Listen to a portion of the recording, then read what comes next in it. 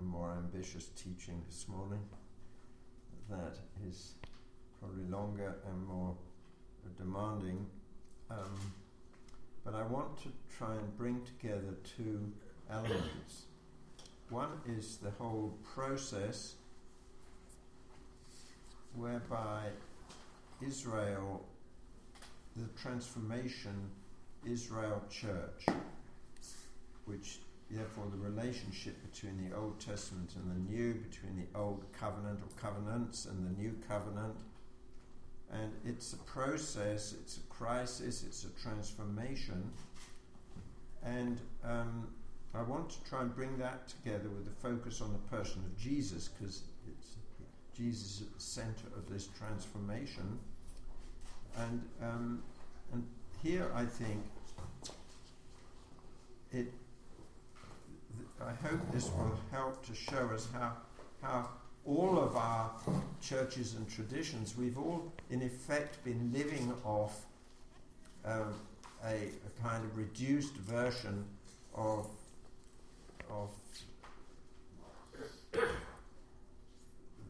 biblical revelation, and I hope that we will start to see more clearly how to enter into the fullness of the biblical revelation, which is also the fullness of Jesus, in whom are hidden all the treasures of wisdom and knowledge, that this cannot happen without us all being brought together. And I hope this will sort of be made clearer through this teaching. Now, for most of Christian history, the relationship between Israel and the church was simple. That Israel was the chosen people in the Old Testament, but aren't anymore. And this was not true, but it was what was commonly believed, and it's very simple and clear. And so the church is then the new chosen people, the new Israel, who've taken the place, therefore word replacement teaching or supersession, church has taken the place of Israel as the chosen people, as the covenant people. And in this scenario, the promises given to Israel no longer belong to them but belong to the church instead. Now, of course, in practice this means that some of the promises are forgotten, and it also means that some of them become so spiritualized, the promised land becomes heaven. Now, but of course the promises are also the return to the land, and so these, when transferred in that way, they don't quite fit. So I want to look at how the process whereby the church came into being and its relationship to Israel. And this means, I want to start therefore with Jesus and the incarnation, the Word becoming flesh. Jesus comes in human flesh. And it's very important that he's not just a generic human being.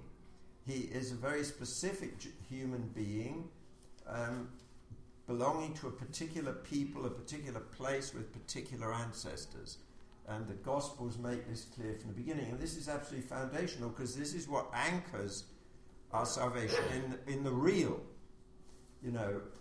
Once you see, often people, and I'm accustomed to hearing a lot of presentations of the incarnation where the teaching is all about Jesus became man. The Word became flesh. He became a real man, and there's no reference to his ancestry, no reference to his being Jewish, and so it's as though Jesus just became a generic man. Mm-hmm. And this easily produces a sort of an abstract Christology, an abstract sort of a lot of theology that's disconnected from reality.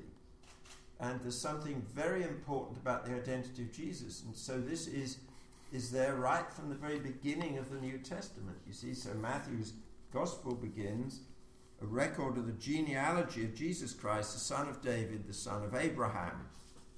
And both of those points are key. He's son of Abraham, he belongs to the chosen people. He's son of David, he is the Messiah, the one who will sit on the throne of David, his father. And then you see in the message of the angel to Mary in Luke chapter 1, we're told Mary's told he will be great, her son, and will be called Son of the Most High.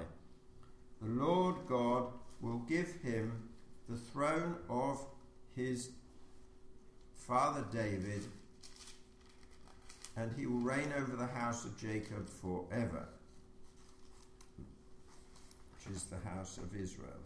His kingdom will never end. And so here we have this identity of Jesus very clear at the beginning. And we find also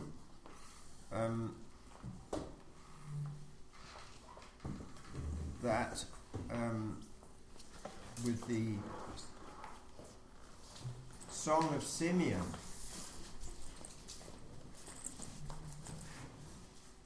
in Luke chapter 2, the Song of Simeon, in the song, Imachus Cola Nunc Dimittis, the Lord, Sovereign Lord, as you promised, you now dismiss your servant in peace.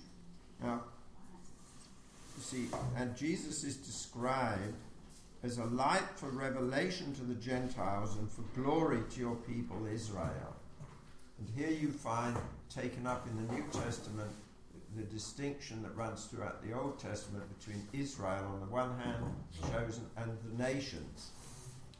And Israel's chosen is called to be a priestly people, and therefore to be a blessing to the nations. Now, there's all sorts of questions here which I'm not going to go into, but the point here is that this takes up the songs of Isaiah 42 and 49 are echoed in this Song of Simeon. And then Simeon gives a prophecy to Mary. This child is destined to cause the falling and rising of many in Israel, and to be a sign that will be spoken against, so that the thoughts of many hearts will be revealed, and the sword will pierce your own soul too. Now, so Simeon is saying that this child, this Jewish child, this boy who's being presented in the temple, that he will cause a division in Israel and his own people. And this is also fundamental for understanding what happened, and, so to speak, the separation of the church from the synagogue. And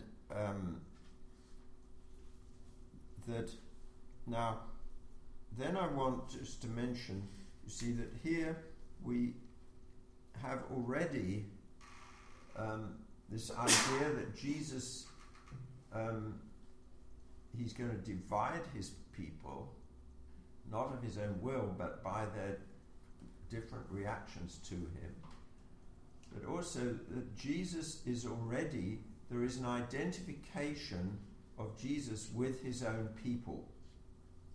And this is made very clear in the story of the baptism of Jesus. And I want to talk a little bit about this. But first, you have in Matthew chapter 2, you see the time of exile in Egypt. It's only mentioned in Matthew. And it has this verse there, which is Matthew 2, 15, that they were in Egypt, where he stayed until the death of Herod. And so was fulfilled what the Lord had said through the prophet, out of Egypt I called my son. Now, why does Matthew mention that? Well, Israel is called, God says, it's Exodus 4:22, I think, that Israel is my firstborn son. And that's mentioned in connection with the call of Moses. and is being sent to the people. And so it's Israel's firstborn, it's the firstborn son who is being called to leave Egypt. And so out of Egypt I called my son.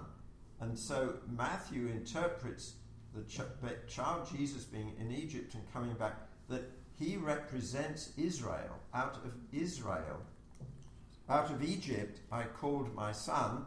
First, all those centuries earlier, Israel, all Israel called out of Egypt, and now Jesus. And so he embodies in his person, in a particular way, the whole people. And this is there in the baptism. And this is very important, I think, for understanding rightly the relationship between the church and Israel. So, you see, Jesus receives the baptism of John. Now, the baptism of John is a baptism of repentance. It says in Luke 3, verse 3, John preaches a baptism of repentance for the forgiveness of sins. And so, also we should notice John's mission is only to Israel. And so we're told the crowds flock out from Jerusalem and all of Judea to hear John. And it says in John's Gospel, chapter 1, verse 31, it says about John, the reason why I came baptizing in water is that he might be revealed to Israel. That's what it says in John 1:31. So Jesus receives this baptism of repentance. Now, the incongruity of this, that Jesus, who's without sin, receives a baptism of repentance for the forgiveness of sins, John instantly recognizes this. Mm-hmm. And we have this narrative in Matthew 3. He says, John tried to deter him, saying, I need to be baptized by you, and do you come to me?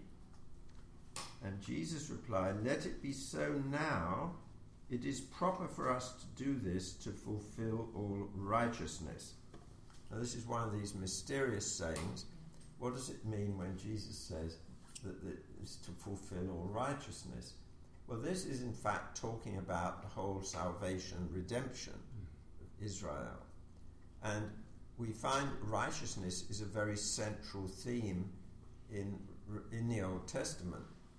This is important concept because righteousness is both applied to the individual. You know, Joseph is described as a righteous man, but it also, righteousness is essentially something social that is concerned with the ordering within society and the whole relations of everyone with each other and in the society and the whole people. And so we find that in Isaiah 42,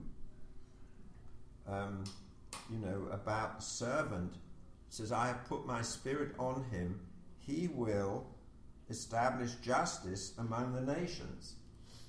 This is the same thing as righteousness. And also we find this runs through Isaiah 60 to 62 about Jerusalem. You see, but you find this right through here, that I just happened to notice here a verse in Isaiah 33, he will fill Zion with justice and righteousness. It's 33:5. But but in Isaiah 60, for example, it says that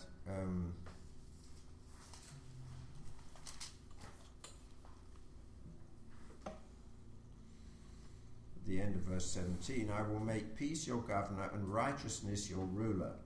No longer will violence be heard in your land, nor ruin or destruction within your borders, but you will call your walls salvation, your gates praise. And So in verse 21, Isaiah 60, then will all your people be righteous and they will possess the land forever. So this is part of the messianic vision that the Messiah will establish justice first in the land, Jerusalem, and then it will over the whole earth. And we find this idea also, you find this in a number of the Psalms. Now, here Jesus is identifying himself with the people, the whole of Israel, and he's identifying himself with them even in their sin. And this is the meaning of his accepting the baptism of repentance. In other words, he is identifying. Now, we get the preparation for this, of course, in the prophets, Jeremiah and Daniel. You find it in Nehemiah, who confess the sins of their fathers. And like Jeremiah says, we and our fathers have sinned. Now, in fact, when you actually look at the life of Jeremiah and Nehemiah, they didn't seem to sin like their fathers. But they don't exempt themselves. They do not just say they sin, they say we.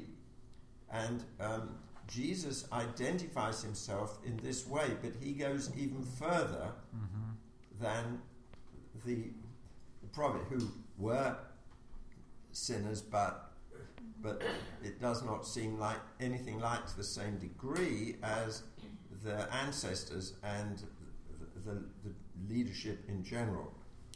And so here you have Jesus identifying with his people, and his baptism represents his acceptance of the consequences of sin, accepting his death on the cross, his death as the Lamb of God. And it's this that's going to effect righteousness, to fulfill all righteousness. And so in his baptism, he is already accepting his call, which is going to lead to his death. Now, it's important to see this identification of Jesus with his people, that this is something permanent, and it's an identification in love. And it's not an intercessory technique. And this is important for intercessors, because people identify, I hear people identifying, going to places and identifying with things that happen. Well, I don't think it's very convincing to identify yourself with something for a sort of couple of days and then you forget all about it. Because identification of this sort is not just an intercessory technique that you take on and go through this saying, we and us and everything, and then, it doesn't mean anything more. For Jesus, there is a permanent, total identification between him and all his people. Now, of course, it's part, as I said, it's the calling of Israel to be a priestly people. So, in fact, the identification of Jesus with his people is also for the sake of all nations and all peoples. But he is only sent during his earthly ministry to Israel. He says, I am sent only to the lost sheep of the house of Israel. Matthew 15:24. Now, I think often we've not taken this sort of thing seriously enough and reflected upon it. There are antecedents, there are signs of what will happen in the future, this is what he's received from his Father. He is sent. And he says, I'm only sent to the lost sheep of the house of Israel. And when the apostles, the 12, when he sends them out, and this is Matthew 10, 5 and 6, he gives them instructions along the same lines. So Jesus says to the 12, do not go among the Gentiles or enter any town of the Samaritans. Go rather to the lost sheep of Israel. and as you go preach this message, the kingdom of heaven is near. So, and it's clear too that the 12 are chosen, have a particular role because there are 12 tribes of Israel.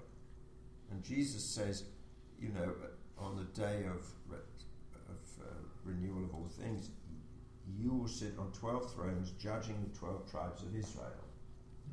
Now, this is not a text we generally hear much about. I've not heard much about, but it's obviously important in the mind of Jesus, but it was probably very important to the 12.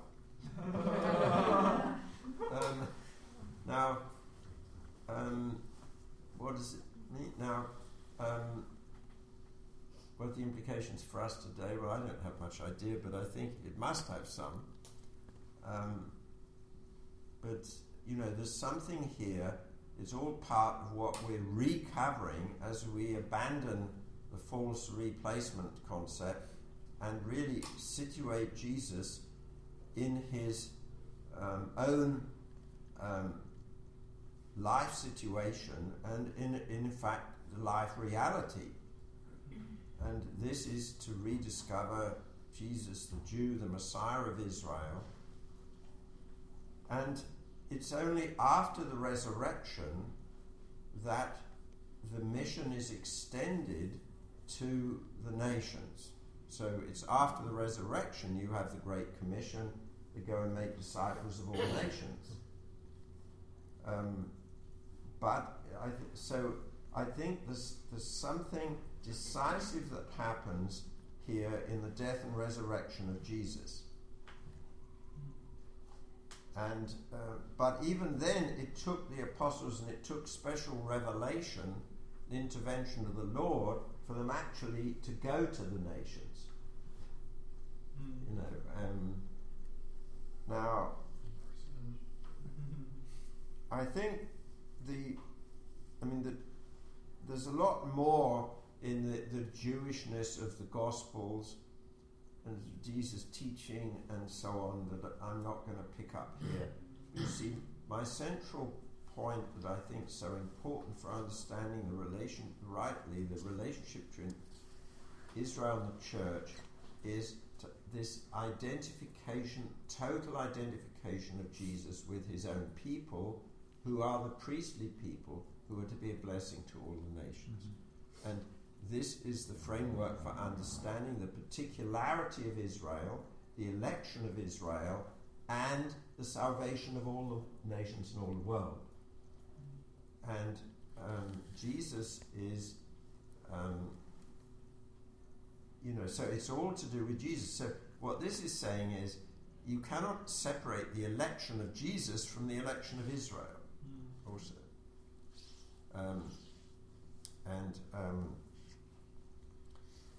Now, I think here the church is formed first totally within Israel. At the beginning, the church is part of Israel. They would not have thought of themselves as separate from Israel. And in a way, the church is a renewed and transformed Israel, gathered around him who is the new lawgiver, Moses, the new David, the suffering servant, but not as replacement, not as rejecting. And so, in this light, the rejection of Jesus by the leaders of Israel is a split in the heart of Israel. It's the split foretold by Simeon. And so Israel becomes split right down the middle between the part that gathers around Jesus and those who repudiate him.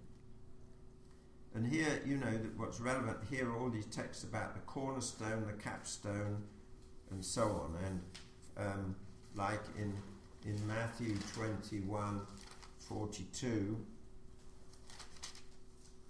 Jesus said to them, "Have you never read in the scriptures, the stone the builders rejected has become the capstone? The Lord has done this, and it is marvelous in our eyes."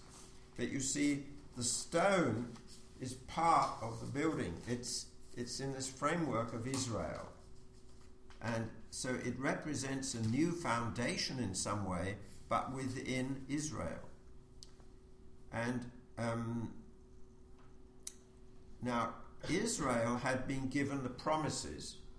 And in Romans 9:4-5, where Paul lists what was given to Israel, and it's not simply a statement about the past. He includes the covenants, he includes the promises.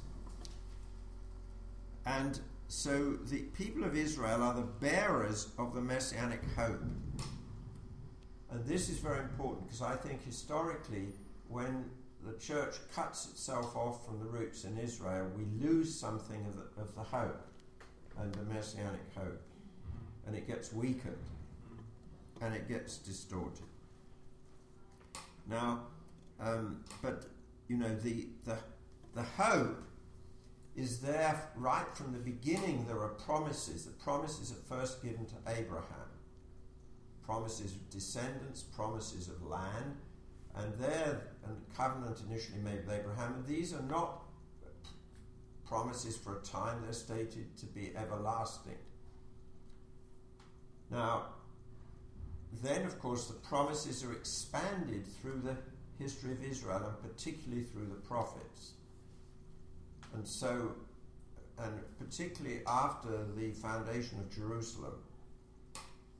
And so you've got a great expansion in the promises, in the messianic expectation, and there is expectation of one coming Messiah and one coming kingdom that is to be this kingdom of righteousness.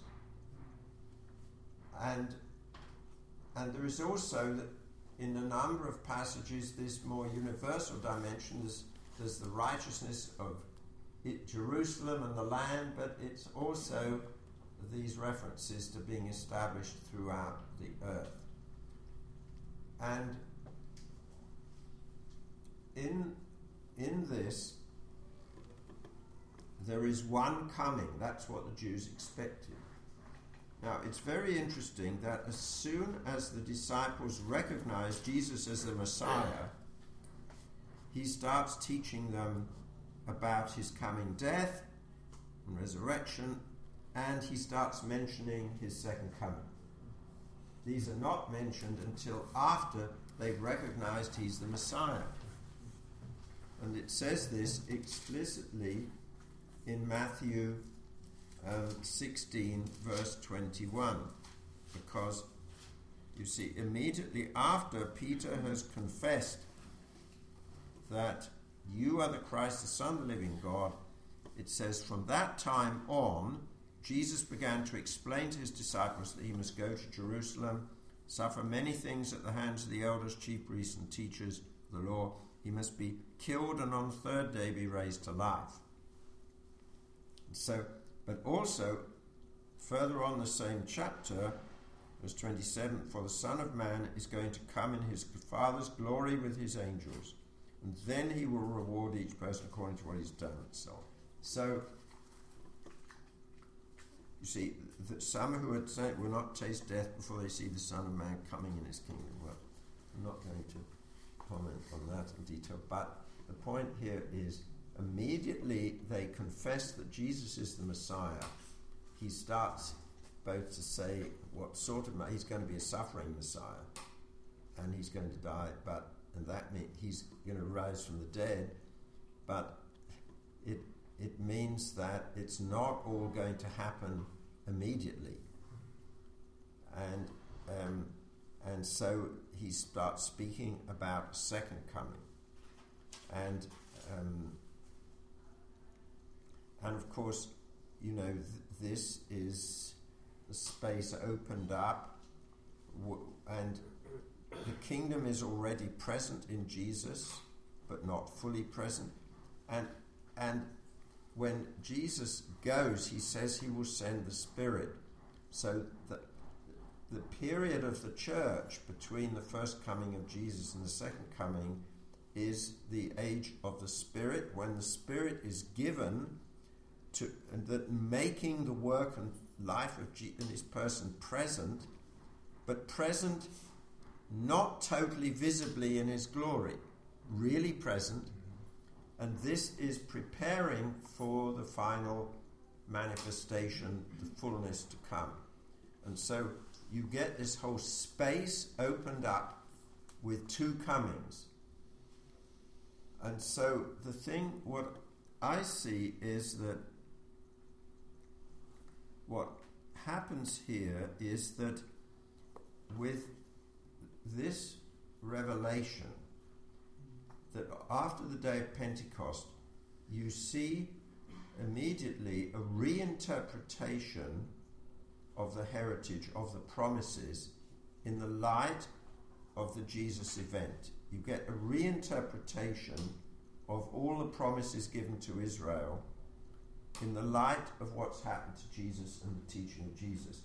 And this is very clear in Acts chapter 3.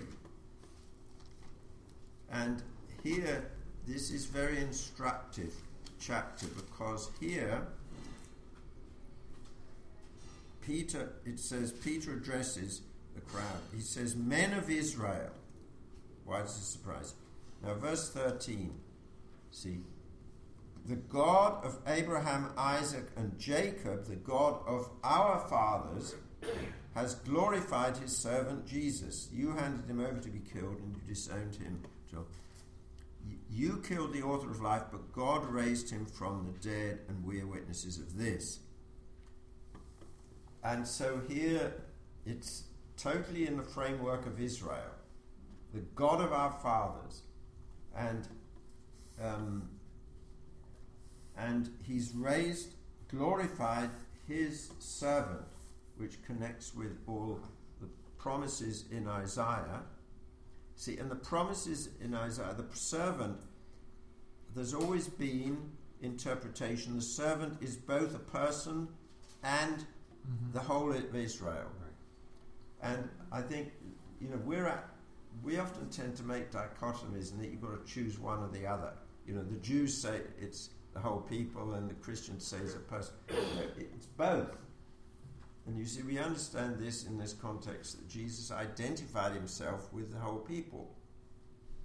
So, then in Acts 3, Peter goes on, see, and here you see how there's this interpretation, right in one of the first messages of the hope. See, because they believed there'd be one coming in which everything would be accomplished. The coming of the Messiah, the establishment of his throne in Jerusalem, his rule over Israel and the earth. And it says, verse 18, "But this is how God fulfilled what he had foretold through all the prophets, saying that his Christ would suffer." So there has been a fulfillment, but the fulfillment is happening of the prophecies about him suffering. And then it goes on, "Repent then and turn to God, so that your sins may be wiped out, that times of refreshing may come from the Lord, and that he may send the Christ," the Messiah, "who has been appointed for you, even Jesus." Second, "He must remain in heaven until the time comes for God to restore everything as he promised long ago through his holy prophets."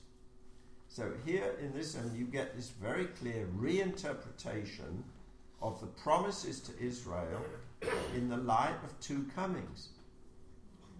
Some promises have been fulfilled in first coming, some, I would say, partly fulfilled in first coming and fully fulfilled in the second, but some only in the second.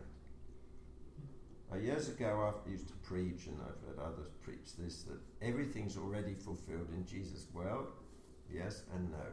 And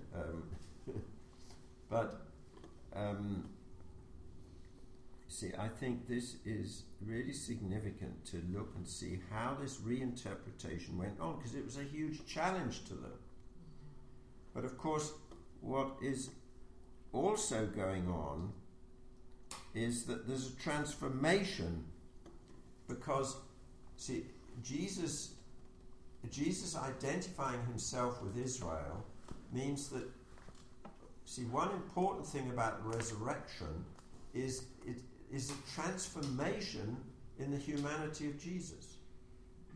Now, this is something that there's not been nearly enough teaching about, because often the resurrection is reduced to sort of, well, it's victory after disappointment, defeat, and it proves that Jesus is God, and this kind of argument. But the resurrection is the transformation of Jesus' humanity into what we're all called to be. Mm-hmm. It's the full glorification of his entire human nature, united to God in the Trinity. And so this is this means that this it means in some way Israel is transformed in Jesus.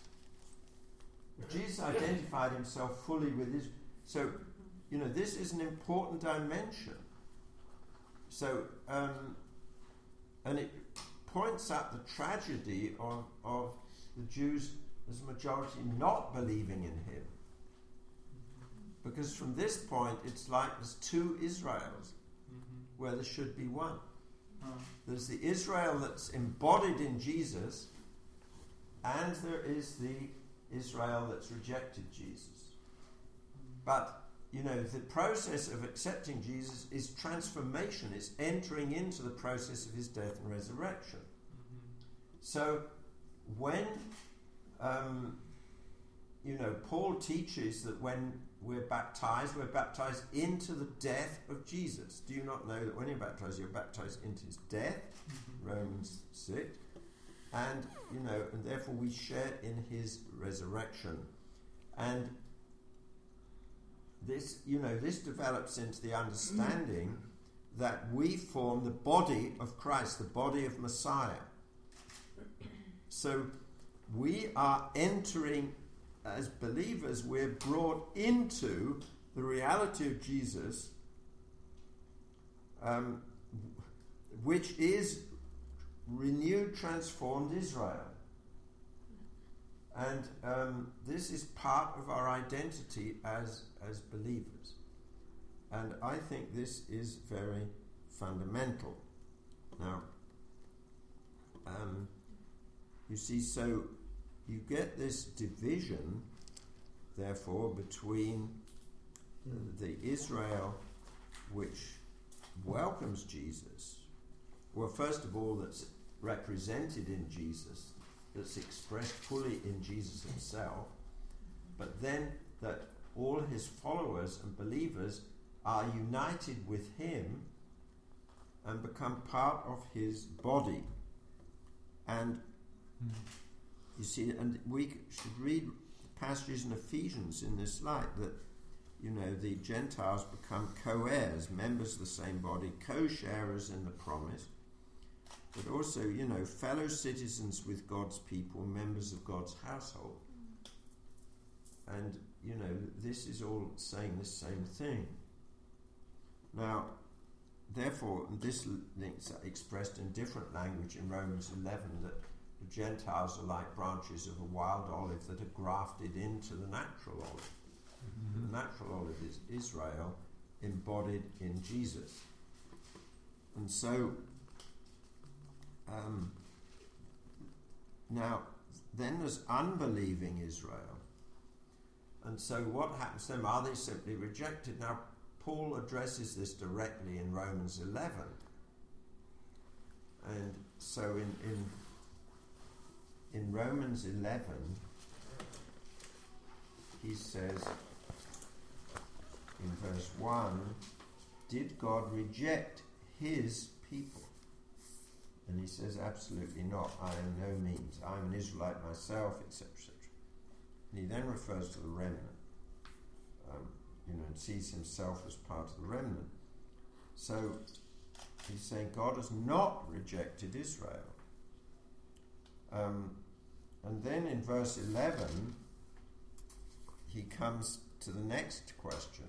If God has not rejected Israel, and Paul demonstrates this by the fact there are some who believed in Jesus, including himself, he comes to the next question, well, what about those who did not accept Jesus, have not yet accepted Jesus? Are they rejected? So he says, again I ask, did they stumble so as to fall beyond recovery? And he says, no, not at all, again. Actually, I think there's 8 questions in Romans that Paul asks where the answer is no, not at all, absolutely not. But rather, because of their transgression, salvation has come to the Gentiles to make Israel envious. And it says in verse 15, in this translation, a lot of translations have, if their rejection is the reconciliation of the world, what will their acceptance be but life from the dead? Now, actually, rejection's a bad translation because that's the word used in verse 1 to say he hasn't rejected. And in fact, it's a different Greek word that's used here, and it really means being set aside. Yeah, that's right. And so it's like if they're being set aside, if they're being marginalized, if they're, being, but it's not a permanent rejection. And so here, you have this language of the times of the Gentiles and so on, and which you find in Luke 21, 24, and then in Romans 11, that Israel has experienced a hardening in part until the full number of the Gentiles has come in. And now, in fact, the Greek says just pleroma, fullness. It says the fullness of the Gentiles, and so full number is actually sort of attempted interpretation, but the text says until the fullness. And it's interesting because in verse 12 he's spoken of the fullness of Israel. So in the same chapter he speaks at one point about the fullness of Israel, and then he speaks about the fullness of the nations, the fullness of the Gentiles. But I think this is very significant. Now, I believe with this identification of Jesus with his own people, that he's identified himself with the whole people. He identified with them in their sin. Mm-hmm. So he's still identified with the Israel that has not yet accepted him. And I think this is extremely important for understanding Jewish history. That they've not been simply about, he's identified with it. Now, they've been allowed to suffer incredibly and so on, and there's various people who've written about this and possible theological meaning of this, which I'm not going to go into, but I think it's very important. So when we're talking about the relationship of Israel and the church, it's not enough simply to talk about Israel, the church as sort of founded by Jesus, and Israel as having, as a people, rejected Jesus, and therefore you've got complete separation. I think we have to see that the church in its fundamental reality is Israel renewed and transformed by the death and resurrection of Jesus, and are being brought into this reality. And then you've got the continuing Israel that did not accept this, that's still in some sense Israel and still called Israel, but which is awaiting that is not outside God's purposes, and that there will be the time when all Israel is saved. He says whatever that means, but it's talking about also corporate Israel, the whole leadership, and I think you see we live at a very significant time in history, I would be more cautious about identifying the fulfillment of biblical prophecies about Israel than some Christians, but I think you cannot deny, it doesn't make sense to deny that there is a fulfillment going on, and that the return of the Jews to the land has to be significant. Amen. Now, the setting up of a Jewish state, of Israel, what does that mean? Well, I think this is significant also, but it seems to me to be a mistake to sort of treat that as though it's identical to the kingdom established under David and Solomon, because the rulers there were established by God and anointed. The elected government of Israel is not so chosen by God in that sort of way. And I think it's better to understand the state of Israel as a necessary step to ensure their identity and their gathering. It's like a servant role, but and I think we have to be more tentative about this. But to say that it has no meaning in God's purposes seems to me to be nonsense and to be blindness.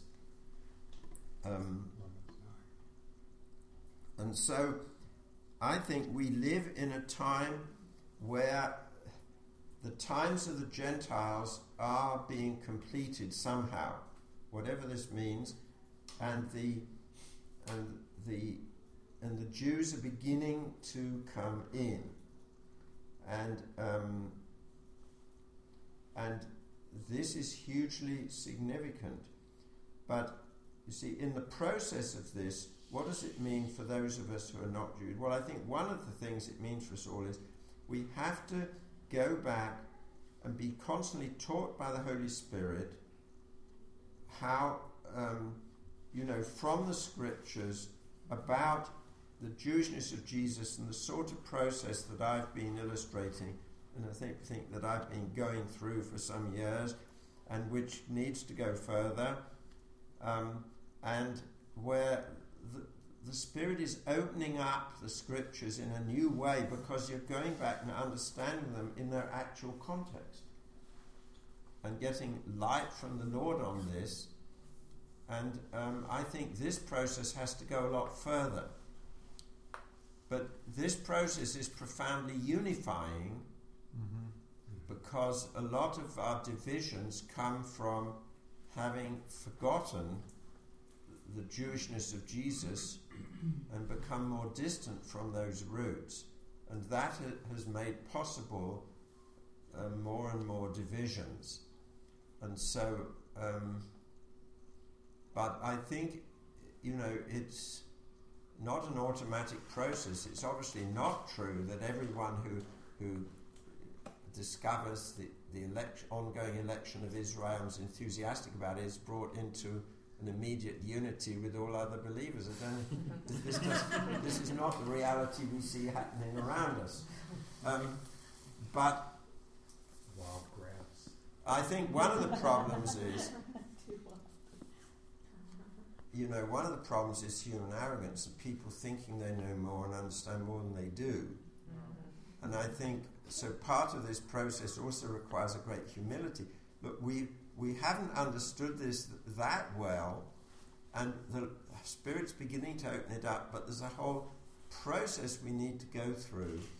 And to sort of start talking confidently as though we understand everything and it's all perfectly clear and there's nothing more to solve is not helpful. And of course the people who talk like that are not all in agreement with each other. So anyway, these are some thoughts. I've managed to get through this rather more quickly than I imagined. I thought it might take up the whole hour. So maybe what do you want to do now?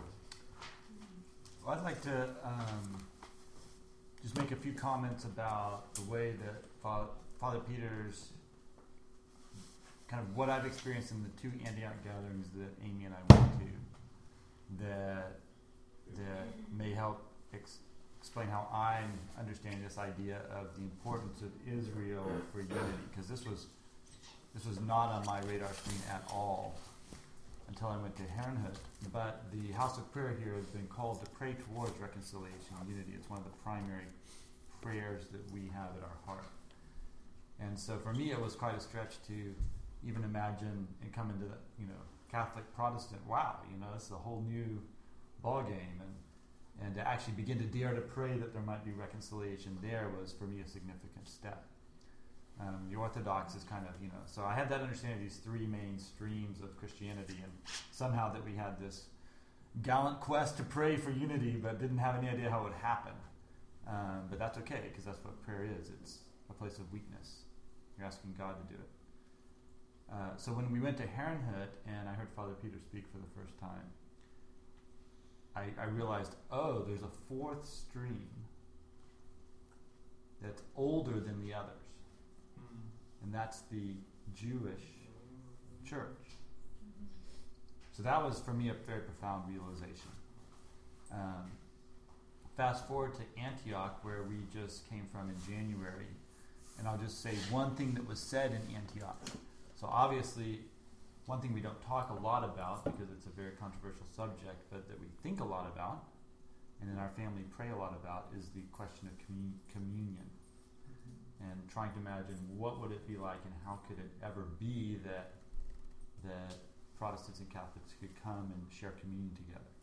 And it's something we desire greatly, but once again have no, we pray towards it without having any understanding of how could this happen. Well, one statement that was made in Antioch was, what if there was a established and recognized Messianic Jewish leader in Jerusalem, who essentially sat in the seat of James, who invited the streams of the church to come and share the Lord's Supper together.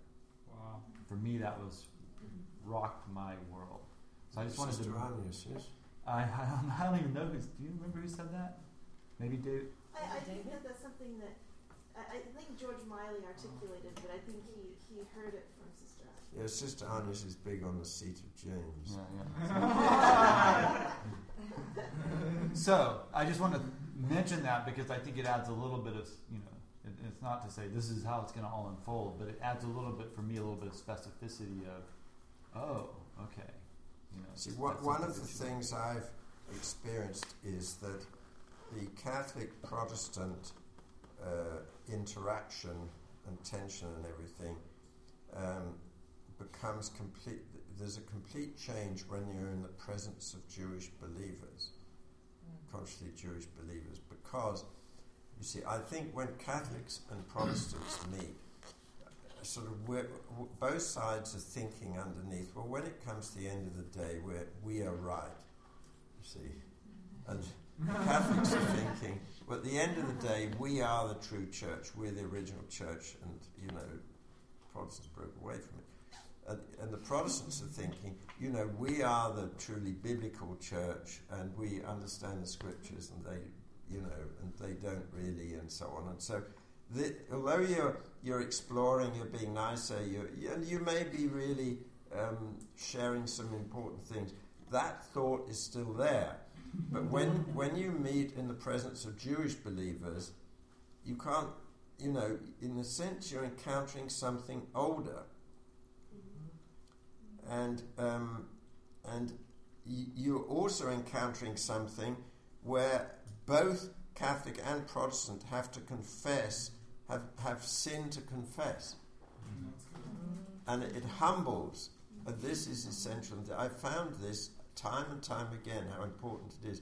Now, since then, I've also had experience of being with Orthodox Christians and Messianic Jews, because since 2006 we have an annual meeting of Messianic Jews and Orthodox in Romania, and I'm always invited to this, and I suppose have some kind of mediating role, but actually the Orthodox are not very keen on accepting Catholics as sort of mediators.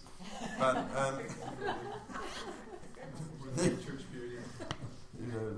our pride gets in the way and so on. But what's amazing is, I mean, we've had Orthodox bishops at these meetings, and they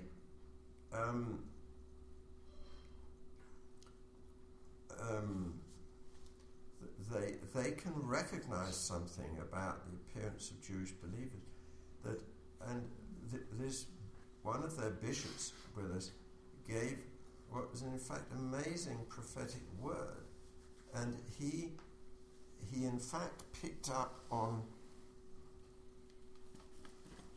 He went to John chapter 12. The Eastern Orthodox bishop, Romanian Orthodox bishop. So, and he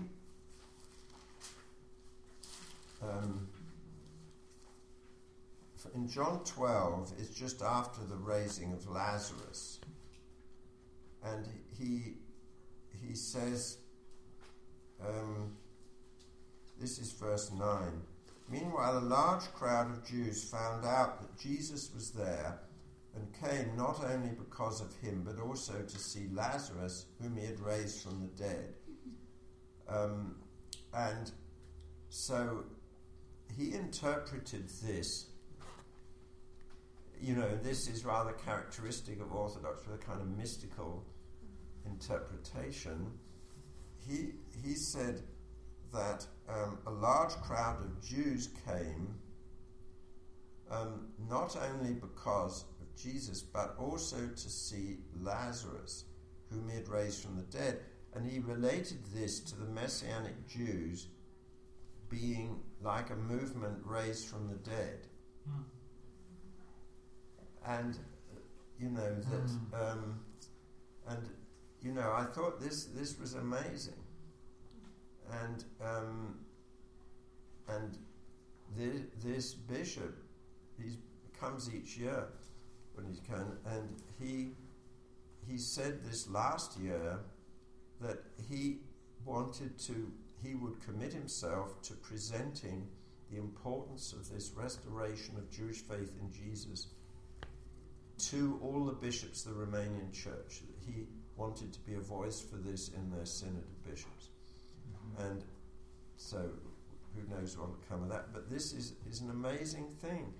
You see, I think what makes it possible is this recognition somehow, although the Messianic Jews are in one sense the new kid on the block, in another way they represent something that's older than the rest of us.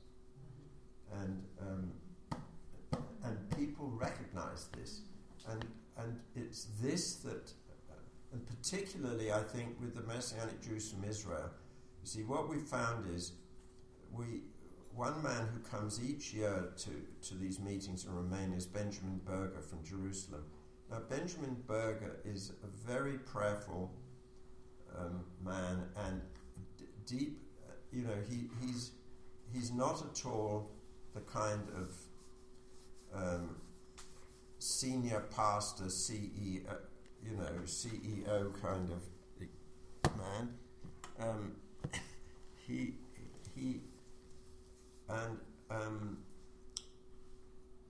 And in fact, he and his brother, they've got a place they go to regularly on the Isle of Patmos, which is owned by the Orthodox Church.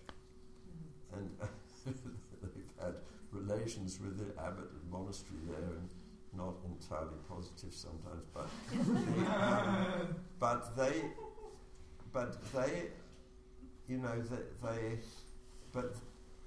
they are very deeply rooted in the scriptures, but understood really as word, well, not in the sense of explaining everything that there's nothing left to explain, but in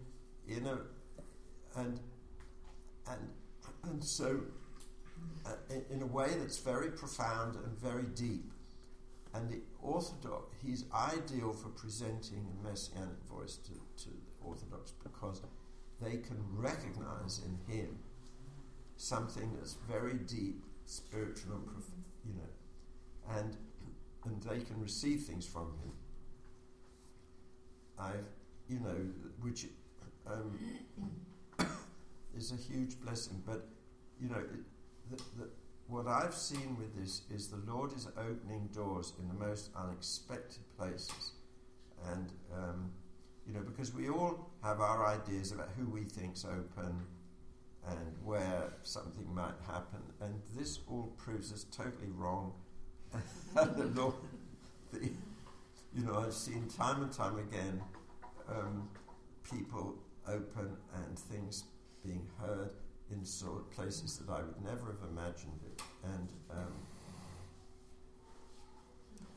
so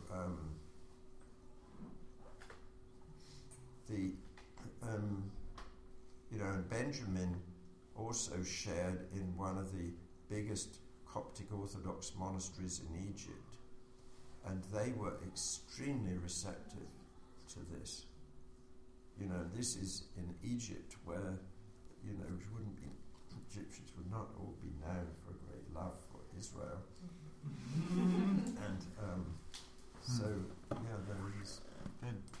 Well, we have about 10 minutes before we're going to start midday prayer, and what I'd like to do is have a few just reactions of how this is striking your heart.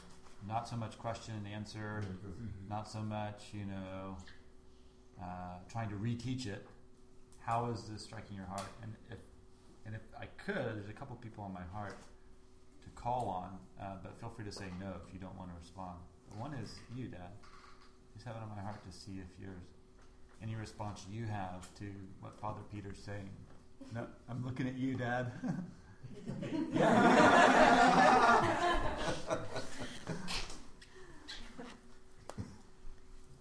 Well, of course, we had the privilege of hosting Father Peter, and we've deeply enjoyed that.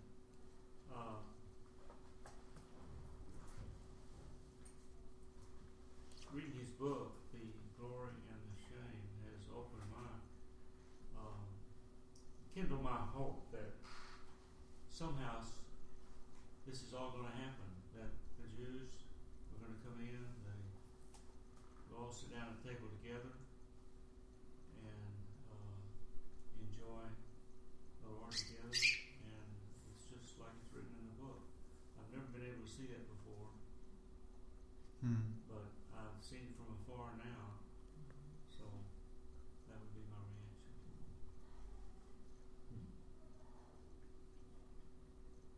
That's good, thank you. Well, I'm wondering if you have any. Yeah, I have some thoughts. I was engaged to go for a while. I was Catholic, and I remember one time we were at a One Thing gathering at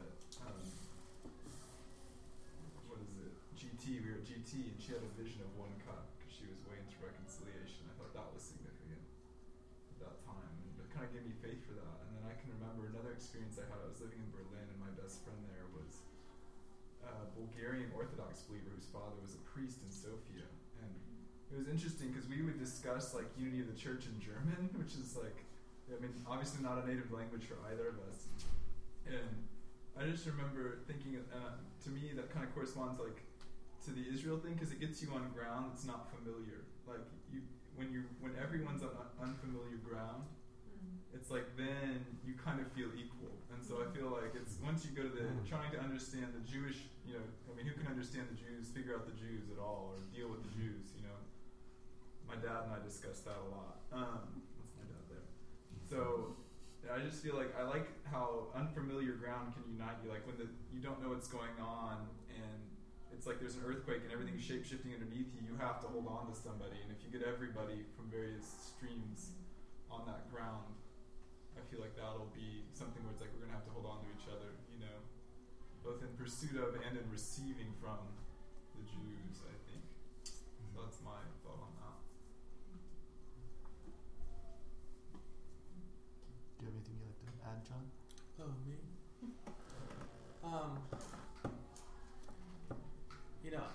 This is something I'm learning about. When I try to think about the church, the more I as a believer, I've kind of loved and hated the church, but I know I'm called to the church, the universal church. But it's frustrating to me because it's so divided and so big. My hope is I know that Jesus' prayer will be answered in John 17. That that He'll make the church one at some point.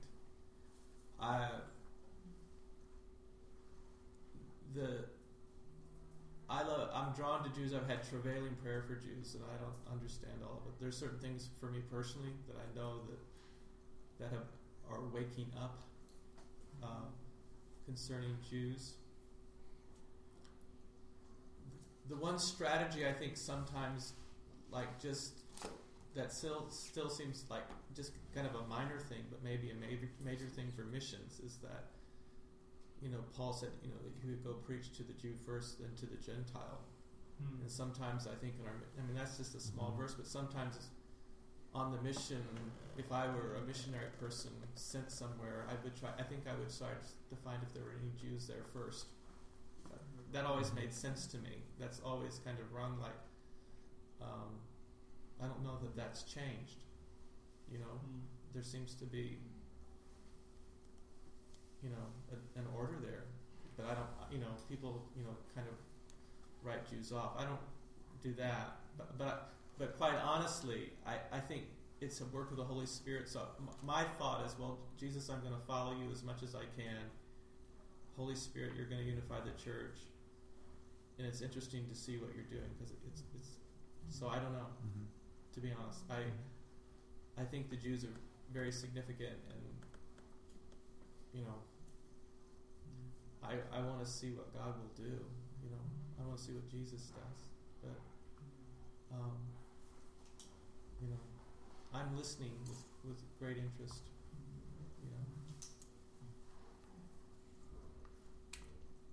I want to honor, we have 3 senior pastors in our midst. So Brett, Gino, Doxology, Hope Chapel, and Trey from Northwest Fellowship. Do either of y'all have anything that strikes you, or anything you'd like to share? Well, I guess what struck me was the smell of chicken soup. What I mean by that is, I think the phrase or the idea that grabbed in my heart was the tendency we have to disconnect Christian theology from Israel.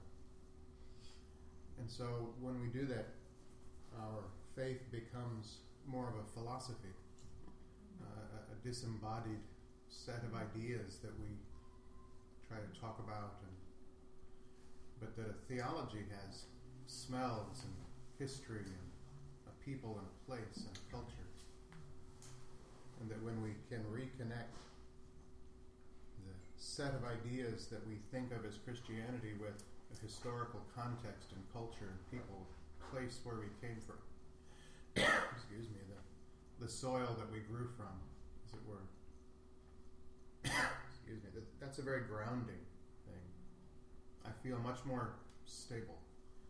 I feel like I'm standing on a mountain, as opposed to my faith being sort of a helium balloon, just floating around. That's lovely. I'm going to pass over to King Mike.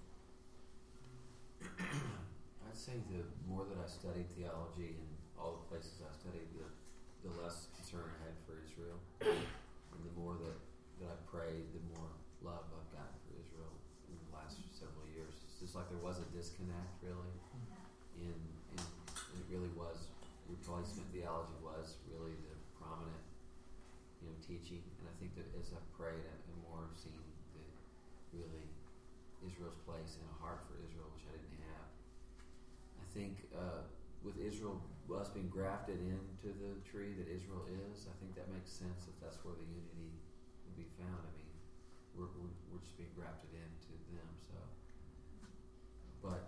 So my heart didn't change through study; it really changed through praying. So that's just my experience. Would you ask Steve to speak in for Hope Chapel or whatever? Steve understands. He's going to represent the entire Caucasian race. all males. All males, yes. Well, I think that when I listen today, I go back to Tuesday and preparing bride for the bridegroom, and that divisions in these kind of divisions are a hindrance to the fulfillment of that. And so today, this is one more piece in the bigger picture of preparing the bride. The piece that Israel plays in that, and like was already said, I think going back to Israel goes back beyond beyond Catholic. We can't overlook the Jewishness of Jesus and the implications of that. So, but ultimately, it comes back to what's, I think, part of Father Peter's overall message of preparing the bride for the bridegroom, and how crucial this part is to doing that. So, and I think what sticks out to me is that divisions in the body of Christ are the greatest hindrance to that.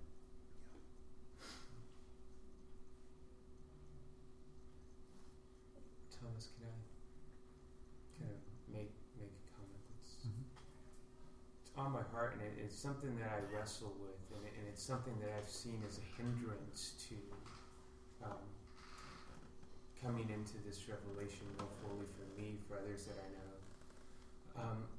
There's this idea, and there's been an experience of kind of the opposite extreme of replacement theology, of Israel can do no wrong, she's saved no matter what, this kind of super Zionist viewpoint that says everything she does is going to be okay, justifies her unrighteousness.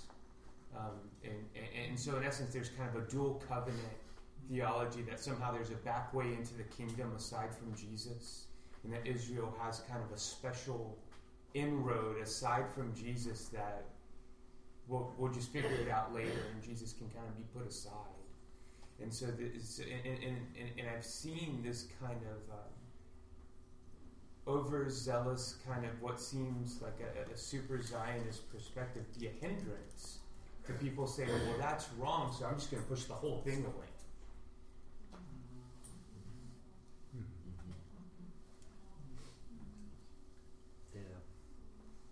One of the things that strikes me is that we are so tribal. It's like we're drawn to it. It's in a part of our DNA. We just, by default, go into clusters and groups, and we all agree on certain things, and that becomes powerful.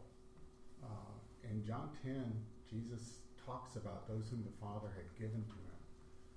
And that becomes very important when you start seeing words like all in Romans.